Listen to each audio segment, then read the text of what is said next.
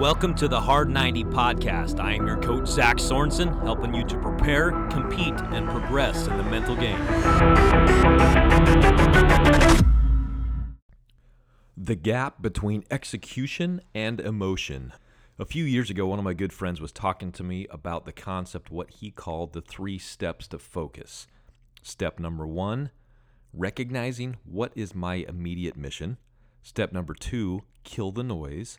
And step number 3, execute the mission.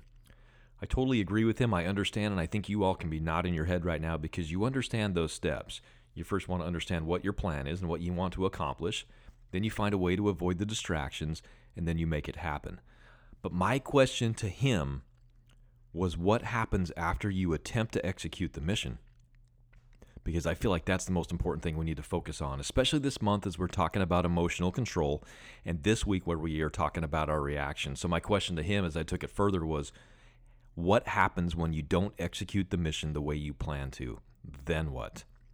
The reason why I brought this up is because I feel like we spend so much time focusing on preparing for the mission, focusing on even eliminate the distractions. We talk about that a lot. And then we go out and say, make it happen. But what happens when you don't get the results you want? And I feel like that's the number one thing we need to be talking about is how are you going to respond when you don't get the results that you want?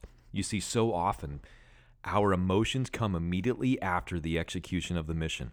If we execute them in a positive way and we're happy with the results, then we become super positive emotional as a result. When we struggle, when we don't get the results we want, oftentimes we have negative emotion or negative reaction based on that. That is normal. How can we be better at that? How can we be better at making sure that the emotions don't take over our world? And the reason why I make a big deal about this is because I feel like there's a valuable little time, a gap in between your execution and your emotion where you need to live. So I was sitting down talking to Eric Gagne one day, and he was one of the greatest closers of all time in Major League Baseball. And he described this in such a positive way. There is a gap between execution and your emotions. If you can live in that gap to gather information, then you will become better because of that misfire on your execution of your mission. In the gap between mission and emotion is where you need to live. You need to gather information. You need to learn what you need to learn what you possibly can learn from the mission.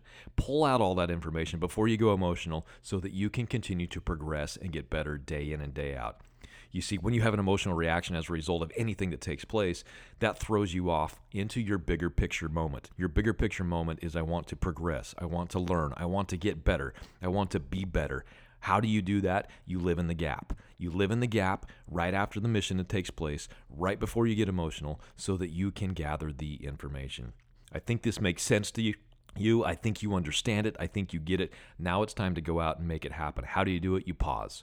Before you get super frustrated, pause. Before you get upset, you pause. Before you get super positive or super happy or excited, you pause. Why were you successful? What made it so that you were able to have the success that you wanted? Why did you struggle? Why did you misfire? Why did you make the mistake? Ask yourself why. In that pause, in that gap, so that you can gather the information, put it down on paper, and then go from there.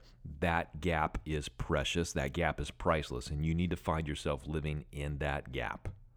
I hope you enjoyed this episode of The Hard 90, the 90% of the game that we do less than 10% of the time.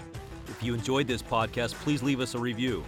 As always, I would love to support you on your journey to prepare, compete, and progress in the mental game. Let's team up on Instagram and Twitter at ZSorensen4. Have a good day and get in the game.